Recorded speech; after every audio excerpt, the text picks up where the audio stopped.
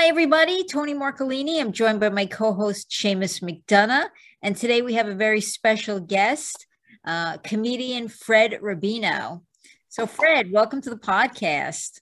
Thank you. My mother always said I was special too. So that's the second. That's the You're second. special, Fred. You're special. Yes. I went to school on a special bus. I mean, I'm just special.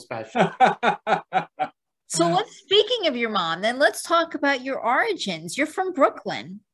I was born in Lower Manhattan, a place okay. called Alphabet City.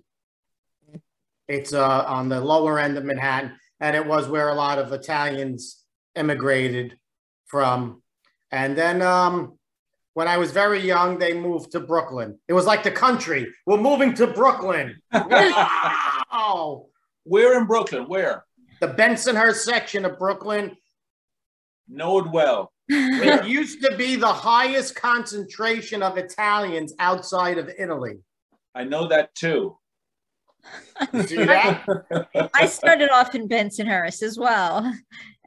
And we were next door to Bay Ridge? Borough Park, Yes. which was the highest concentration of Jews outside of Israel. Wow. And then Bay Ridge was the highest a lot of bars. James knows there were a lot of bars in Bay Ridge. Bar Ridge. We call it Bar Ridge. Bar Ridge is right.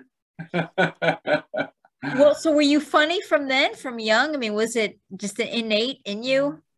Yes. I was the class clown. I was always on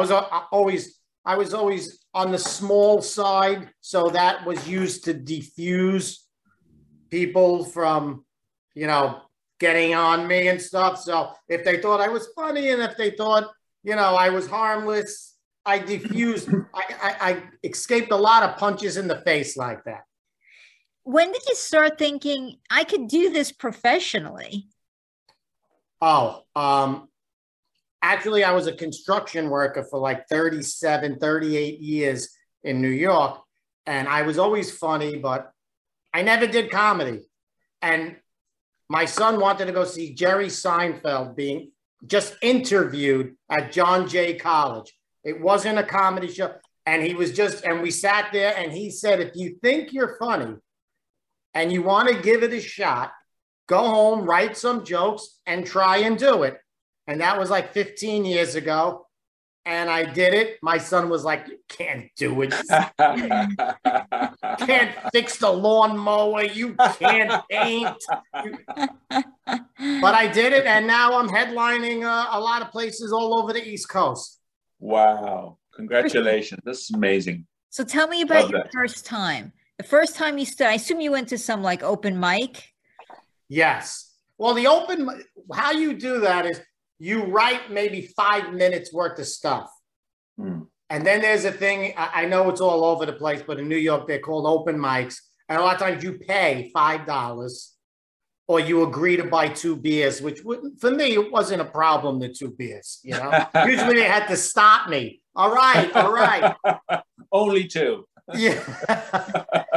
So what you do is you go up there and you're only in front of the other open micers. There's only like 10 people there. So you go up there and you just see if you're comfortable on stage and you can get it out. And no one's looking at you. Everyone's looking down. If they like the joke, they're stealing it. And it's soul crushing. I don't know how I got past that point. Was that your first experience, though? The very first time you were on stage? Yeah. Many comics, that's how you start. Because you don't even, and I remember, I was maybe 45 years old. And I'm sitting there's all 19-year-old kids and 21-year-old. And they're like, what is this? Is he the manager? Is he, And I was just sweating. My heart was pounding. And I was like, I can't get up there. And the guy who was emceeing, he was maybe in his late 30s. He came up to me and he goes, hey, dude, relax. No one's here. This is just to see if you could get up there. He goes, just go up there, say what you got to say. You're not going to be discovered. You're not going to blow another chance. There's an open mic next week. And I calmed down a little. I got up there, and then I started to write better jokes. And, you know, your 5 minutes became 10 minutes, and then your 10 minutes became 20 minutes. But then from there, they have a thing called a bringer show. So after 2 years of doing open mics, there's a thing called a bringer show where it's a regular show, 10 comics. There might be 40 or 50 people because everybody brings 4 people. That's how you get on stage. Oh, I see. Like so there's an audience for you built in. Because everybody has to bring 4 people. You don't get paid. God forbid they pay you. So, and there's 40 people in the crowd, and that's the first time you get to perform in front of people. BYOA, bring your own audience. Exactly.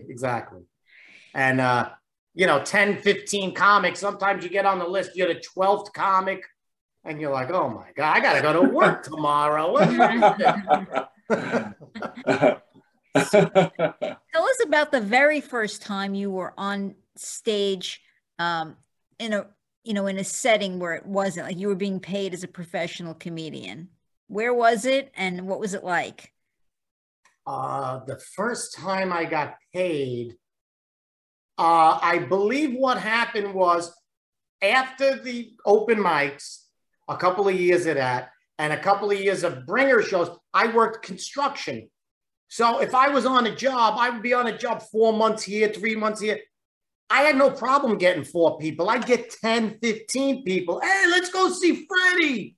He's playing. And they would come. And then, you know, I did that for a few years. And then I would tell them, I go, listen, when am I going to get a shot at just being on a regular show where I don't have to bring? But they don't want to give up you bringing people. So they never tell you you're ready. But I was making a lot of people laugh. So I said to myself, I'm not going to do it anymore. I'm just going to do like 2 or 3 shows a year. And I'm just going to rent out the bar. And I'm just going to sell tickets. And that was the first time, and 100 people came. Wow. And we made hundreds and hundreds of dollars. And that was the first time I really got paid. And I was like, this is fantastic. But I was only doing it like 2 or 3 times a year. And then I started getting little gigs here and there and more. And then it just, I was in demand. And then Facebook took off. And people started being fans of mine on Facebook and showing up at my shows. Sure. Well, you started, I want to say, with Vic DiBenedetto and Tommy Gooch. You were doing vignettes, right? Yes. What happened was, Vic was doing those vignettes. And then when I got with him, I'm a writer. You know what I mean? Like, I'm always writing, even if I don't use it. I'm always writing jokes. If I see something, I write down the premise. I go home, I try and write. You know, 90% of them are terrible, but the 10% I keep. So I used to write all of those videos. In every video for those 2 years that I was with them, I wrote every single one of them. And that's how I started saying, why am I doing this for them? Why don't I just do it on my own channel and headline and do my own thing? And that's what I did. And a lot of bad feelings when I left and wouldn't write their videos anymore. Oh, yeah. I know Tommy. I worked with Tommy on a show, series. Yeah. I first met Tommy when I was doing those bar shows. And he was a comic for like 15 years before that. And he wasn't getting any work. And I was like, come on. I said, everything I get, I'll put you on my show. And that's what I did. I'm always the helping guy. I never learn. Wow. Talk to us about the creative process. I mean, certainly to write, and we're fascinated by creators here, creators of all kind, because I think, you know, writers, even actors, you know, you get a character on paper, but you have to bring that person to life. And I think creativity takes all different forms. And certainly comedians are creative. You're writing that material from scratch. What does that process look like for you? I mean, how do you get your inspiration? How do you begin writing? I just think either you're funny or you're not funny. I see all these people say, we have a class. We're going to teach you how to be a comedian. I'm like, how? How do you look at a tree and say, I could write a funny joke about that tree? Unless you could do that, or you can't. I can't teach you to make that tree funny. You have to be like born with it. And I would say a lot of comics who write are always going to be funny. But there's a lot of comics that you see and you're like, this guy hasn't changed his set in 35 years. Like, you're not creative. And so the creative process always has to be, even if you're not using the material, you always have to be. And when you see those comics, you click with them right away because you see that, wow, they could just talk about anything and make it funny. And those are the ones I really respect the most. The ones that it's the same set for 40 years. I'm like, you know what? You're just not an artist. Yeah. Even I need to change my routine once in a while. There you go. From scotch to whiskey. Yeah. Exactly. How long do the jokes last? When do you find when people stop laughing, or you just know? How do you tell? Well, that's a timing thing. And you see, like, you ever hear like people say, "Oh, the person stole a joke," and people get like really mad. Yeah. And I could tell you why, because there's a lot of comics that don't write; they just steal other people's jokes. So if they take 2 jokes from each person, next thing you know, they have 40 minutes of stuff. But the process is like, I wrote a joke about chicken. Okay, how chicken has changed. It was $4 for 4 thighs. Now it's $13. They're free range. They're living it up. They're living beyond their means, these chickens. But the joke was 3 minutes long. Oh. And I noticed that it took a little too long to get to that point. And after like 4 months, it became a 1-minute joke. Wow. But it was, so, and that's what you learn also later is when they're laughing, let them laugh. Yeah. So, I mean, at the point that you started working bigger venues, obviously, you were touring. Because you're not just, in the immediate area, I see that you're performing all over. What's touring like? I mean, that must be really hard on you and your family. Well, actually, after COVID and everything, I made a decision. I used to book things like, okay, if I'm going to New York on a Saturday, I want to get a Thursday and a Friday show so I could fly in, do 3 shows, make it really worth my while. But you know what? Now I just say to myself, I'm just going in the same day. The next morning, I fly home. I don't want it to be a burden on my family. So I still get to do it. I actually limit myself. I could perform every weekend, but I don't. I want to do 1 or 2 shows a month, and that's it.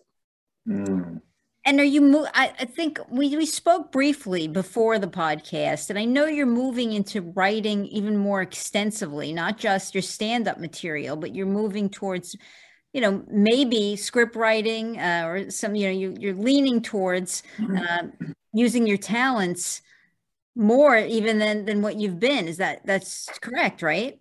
Right, because like I said, every true comic is a writer. We're always writing. You see, like you talk Jerry Seinfeld, he has a trunk full of jokes that he's, maybe used once, but it's always going. So during COVID, there was nothing to do. There was no touring, there was nothing, there was no shows. So I had a great idea for a script, and I wrote a movie script. And I'm trying to, pass it around to see if any things, but even if, if it never sells, I have it. I did it. Same thing with I'm writing like a reality show or a sitcom. 99%, it's not going to go anywhere. but you can't sit still. Once you have that in you, that you're a writer and you get these ideas, you have to get it out. You have to create, for sure. Yeah. So now, is this something that you can be at the Dunkin' Donuts and while you're waiting for your coffee, you just something strikes you funny, observational, and like you put it in your phone, or you memorialize it right then and there? Is that the kind of thing that happens? Yeah, what I do is I go right to the phone. Is such a great tool now. Oh, so I just go, hey Siri, the squirrel has 3 nuts. And I'm thinking like, oh yes, I could. And then I go home and I read. I go, what is this? What? Who cares if the squirrel's got 3? Like I'll have all these premises, and I'm like, this. But at the time, it worked. But yes, I always, if you see something, you do. I do a lot of skits, like you've seen those skits with Vic that I wrote and stuff. So now I do the skits for my own, and a lot of those things that you just said become the skits on Facebook. And maybe 10% of those skits make it to my stand-up. I've never done stand-up, but I've been refining my repertoire of jokes for years. Oh no! I tell them better. No. Tony hates parties. No. Do not get him started. I assure you, you will. But I have to tell you, you'll Fred, regret that. You know, Fred, that according to Thoreau and Emerson, guess what they said is the #1 measure of success in life? Laughter. To laugh often. There you go. It's amazing. It's healing. It just shows that you're not resentful. That you're loving life. Right. And you know what it is? It's such an honest thing. You can't control your body when you laugh. Yes. It's like the most honest you could be in front of a person. Wow. You say to them, I have no control right now. Yes, and this is who I am, and I'm just laughing. And if I do it with my teeth coming out, or if I do it with spit, it's who I am now. Love it. So that's a pretty honest emotion, laughing. Totally. And the purpose of all art really is to make us emote. What is that? What the purpose of art, according to the Greeks anyway, is to have us emote. Yes, yeah. Absolutely. All art. Yeah. Agreed. Paintings. Even if you don't like it, even if it like you brought up acting, if you see someone acting or doing something, you say, I did like a strong emotion against it. A lot of times that's what the actor was going for. Yeah. Some people act like they care, Have you been talking to my wife again? You talking to me? He acts like he cares. Well, talk to us about Get the Food Out of Here, which is, for anyone who hasn't watched it yet, which I'm sure most everybody has watched it or heard of it. It's like a little mini food show you've started.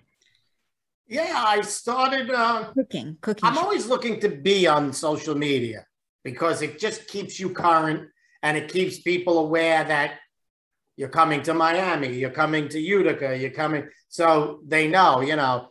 But really, what touched me was there are a lot of people, like I do classic Italian dishes that take 15 minutes on average.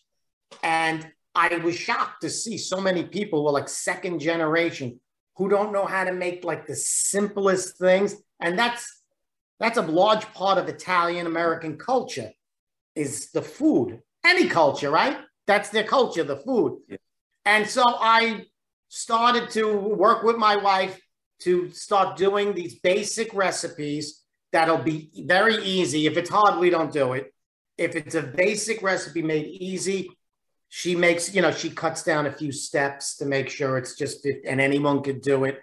And the feedback that I get, that people say, oh my God, I haven't eaten that since my grandmother passed away. Or my mother made that when I was young. I haven't even thought of that, but I love that reaction. Because these dishes, whatever you're from, whatever ethnic group, a lot of times a dish brings you back in time. It's like a time machine. Where did you learn to cook? My grandmother taught me a little bit, watching my wife cook a lot of times. And a lot of times, I don't even know how to make the dish. My wife has to show me how to do it. Ah, And that's... I boil a pot of water, I burn it. Yeah, so she guides me through the whole process a lot of times. so that's like a behind the scenes secret. Oh, they all know it. Well, you know, I was in Chicago not too long ago, and I'm up there, and I did like an hour and 15 minutes, which I never do, but I was having such a good time. And I was up there for like an hour, and someone yelled out, "Where's Christine?" I said, I just did an hour of original material. It took me 4 years to write. And all you can say is, "Where's Christine?" Where's Christine? Well, that's how the best we got to eat. We got to eat. Yes. and the best relationships, right, are built on when someone can accentuate your positive qualities. Exactly. Yeah. She threatens me with a knife right before the show half the time. But still accentuate your positive qualities. Yes, my quality to follow orders or get stabbed. So Wow. now you're doing some videos still, some skits that you still do on Facebook. Like you said, I guess trying to keep it fresh for when you're traveling, especially to other areas. Right. So is that something you are doing more spontaneous, or are you writing them beforehand? How much preparation goes into that? Well, I'll get a premise and I'll say, "Can I make this a 1 minute funny video?" And then I'll tinker with it. And then if I can, then I'll film it and do it. You know, just like you said, anything that pops up, if you think you can make it funny or relevant, and in my character, then it's a go. Do you try it out on your wife first? Is she your first audience? She hasn't liked one joke I've ever written in my life. So she doesn't understand it. She's like, "I don't understand what all the laughter's about." No, she's mean. She goes, "It's stupid. It's stupid, that joke. Why would you say it? I don't. It's embarrassing. Don't even do it while I'm there." Like that chicken joke. The chicken joke, she was so against it. And I did it at the Borgata in Atlantic City. And I said, "It got such a great reaction." She goes, "It's terrible, that joke. Stop doing it." And then after she came to Boston, and I did 2 shows, and it was everybody loved it. She goes, "All right, do the joke. What do I do?" So she's then your first. I mean, you try it out on her, even though she tells you it's not funny, and then you just kind of plow on with it anyway. Is that right? There's always that hope that one day she'll like a joke I wrote. There's always that hope I hold out. There's nothing better than making people laugh. It feels so good, doesn't it? It does. It really does. It's like I said, it's an honest thing. It's an honest emotion, and it's I don't know. It's like you said, it's like a healing thing. Yeah. Like anybody could get together. You could get together with someone who politically you're opposite, socially you're opposite, religion, anything. Mm. And you could share a joke, and all of a sudden you're both connected, that you're uncontrolled of your bodies and you're laughing at the same exact thing. And nothing is uniting more than that. Totally. Wow. Yeah, I couldn't agree with that more. I mean, I think that oftentimes you can come from completely different backgrounds and cultures, like you said, and there's something very bonding about finding a little piece of common ground, because in the end, I guess we all kind of want the same thing. I mean, we all want, health for our families and everyone to be, okay. We all want to enjoy the time while we're here. But the finding a little piece of common ground that you can make somebody from a totally different culture laugh. And I think I agree with you. You're just bonded forever by that little bit of humor. Right. I mean, that's one of the greatest things when you do that. And like I said, and it does, I don't like when people, they'll go to a comedy club and they'll be judgmental. Mm. You know, it's like, okay, the person's doing humor about a topic you really don't care about. Okay, but you're going to a comedy club and that person is trying to make you laugh. He's not coming at you personally. He's telling the whole room. If you don't like the joke, just don't laugh. But people will get crazy. They want you to do it about whatever topic they want, you know, represented. And don't go to a comedy club for social justice. It's not for that. Yeah. We all just want to feel good. Correct. Yeah. I've gone to shows where the person who was up there was their political, social, every part of their lifestyle was directly opposite of what I love and stand for. And I'll laugh. Who cares? He doesn't mean it personally against me. They're just trying to make you laugh. But some people don't get that. I don't understand that part of it. Same thing with actors. You'll see an actor and they go, I hate that guy. You've never met that guy. That woman plays that role on TV. She's really not like that. You don't. Wow. So people will judge your art sometimes personally. Yeah.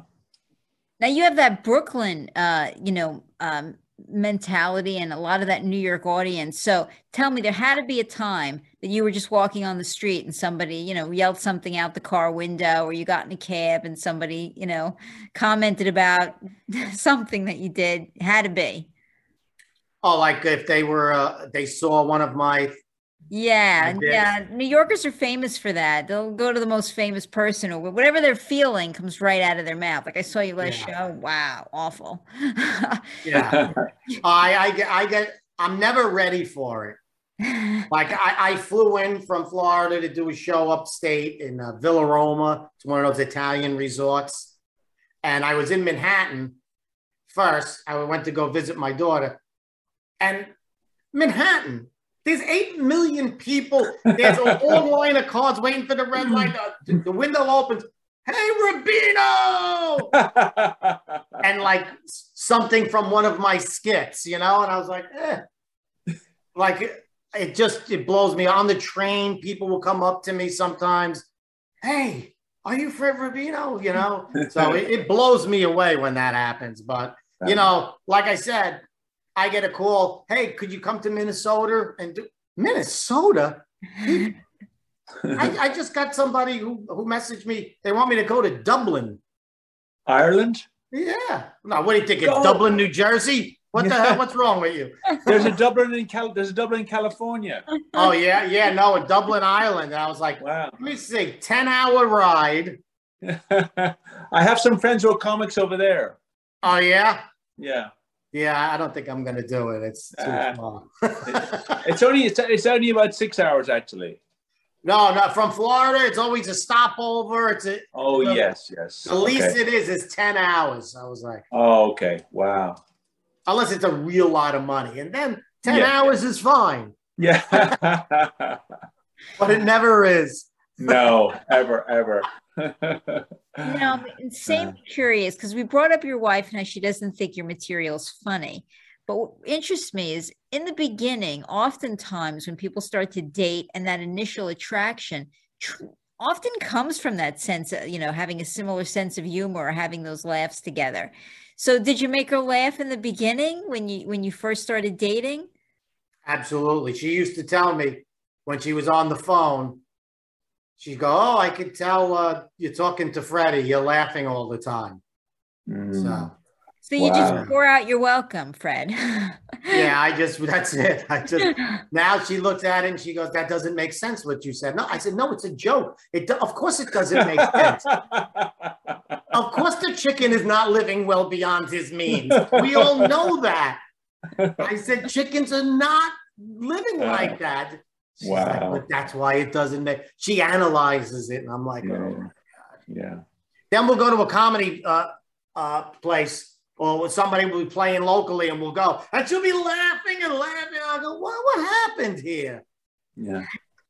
Yeah, she Yeah, laughs his at somebody jokes. else. She laughs Yeah. at somebody else. They're new. I told you wore out. You're welcome. I'm just an old joke. Now, did you have any mentors? Yes. Like I said, I was in the clubs doing bringer shows, and the bringer show would always have a real comedian that ends the show. So, people sat through 10 comics doing 10 minutes each who were just starting out, 80% horrible, and then, you stay because the headliner was like a real funny person. And there was this one headliner that I always used to be on their show. And it was Jessica Kirson. She's a New York City comic. Right. And she recently was working with De Niro on a movie and stuff like that. But people would leave. Like they would do their set and they would leave. And I would say, but we don't know how to be comedians yet. Don't you want to see? Don't you want to?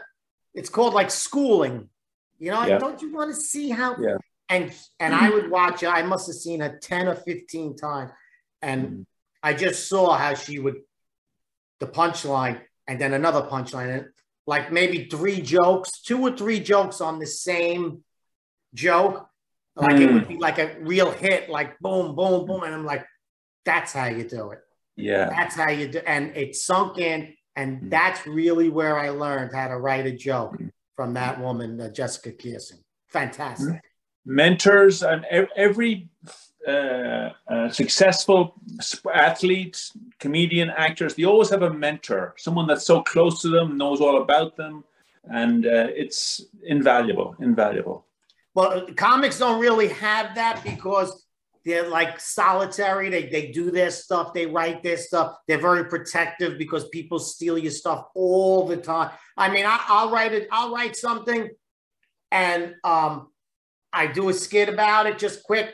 And then all of a sudden I'll see somebody 6-7 months later on there doing on stage my joke that I didn't even do on stage yet. It was just on Facebook.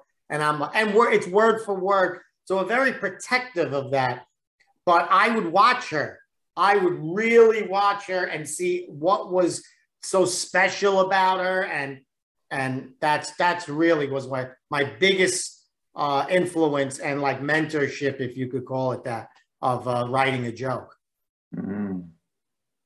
Well, so now are you back to touring again? Well, I wouldn't call it touring, but yes, now I'm doing like 1 or 2 a month of either in Florida or New York, New Jersey. But like I said, I've cut it down. Like a lot of people saying, hey, you're coming up anyway. Do you want to come? No, I'm going right home. I'm going, my wife, I don't want to leave her alone for 2 or 3 days and stuff. And then, and she doesn't want to be dragged to these places. Some of them are small clubs. Some of them are private shows, so. But the big ones with the big hotel and stuff, she's like, yeah, let's go. Vegas. Yeah, Fontainebleau Hotel. Yeah, let's go. Miami, Borgata, Atlantic City. I think I can make that. Yeah. Now, do you ever put your family in your material? Because I think that would be a worry for me, right? If I had a comedian in my family, I'd be worried about hearing about me, my quirks or whatever in your material. Do you do that to your family? I really don't. If I do, it's like a vague reference just to like your kids, but I don't pin out my family and stuff. I'm from this school that it doesn't have to be true. Just make it funny.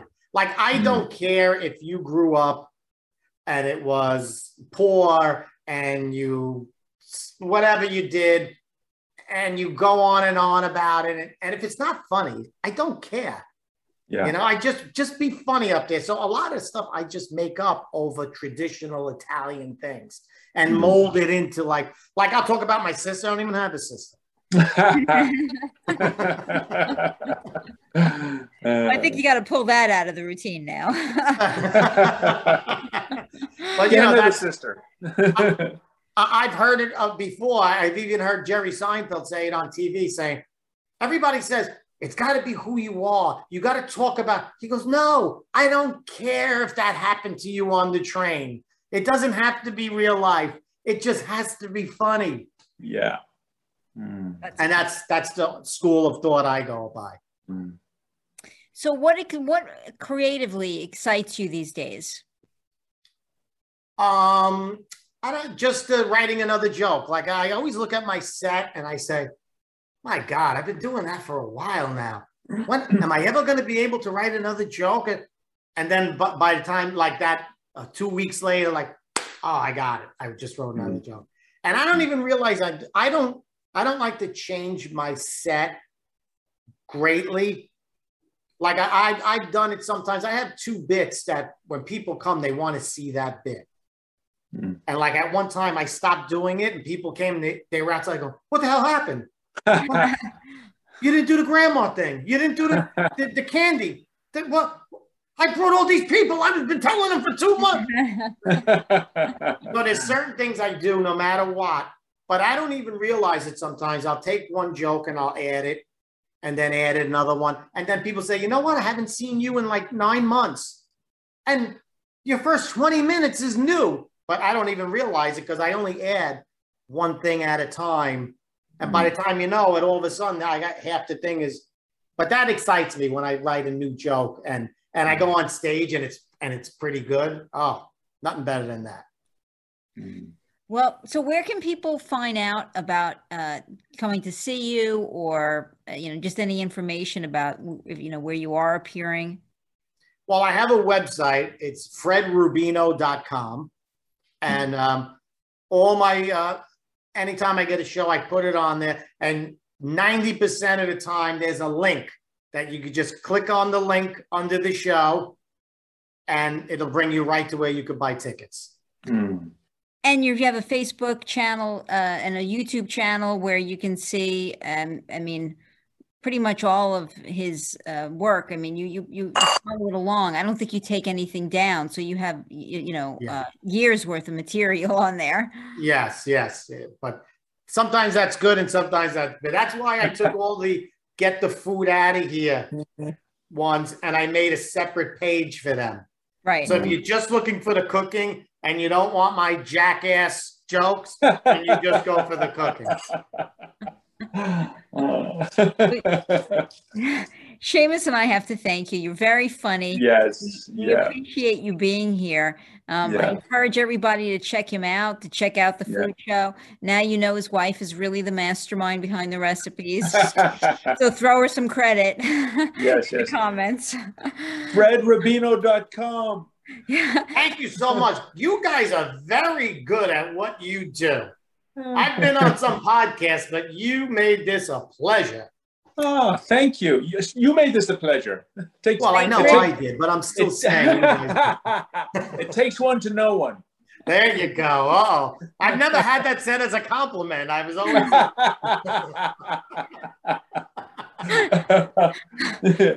I'll do the same for you someday. Oh, thank you so much. Thank you, guys. I appreciate you having me on. Well, we appreciate it. We hope you'll come back as you're doing more things, and the next project that comes up. I hope you'll come back and talk to us about it. Okay. And if you ever interview someone who's looking for a script. I'm an actor. I can act in your script. There you go. There you go. Well, hey, if you got an actor, you got to have a place to sell the script. Let's go. Let's do it. Let's do this. Let's do this. We'll film it in Dublin. I could get a free show out of it too. Like Brutus. On that note, we're going to say goodbye from everyone here. And it may interest you to know. Oh, no, you don't. I'm just getting started.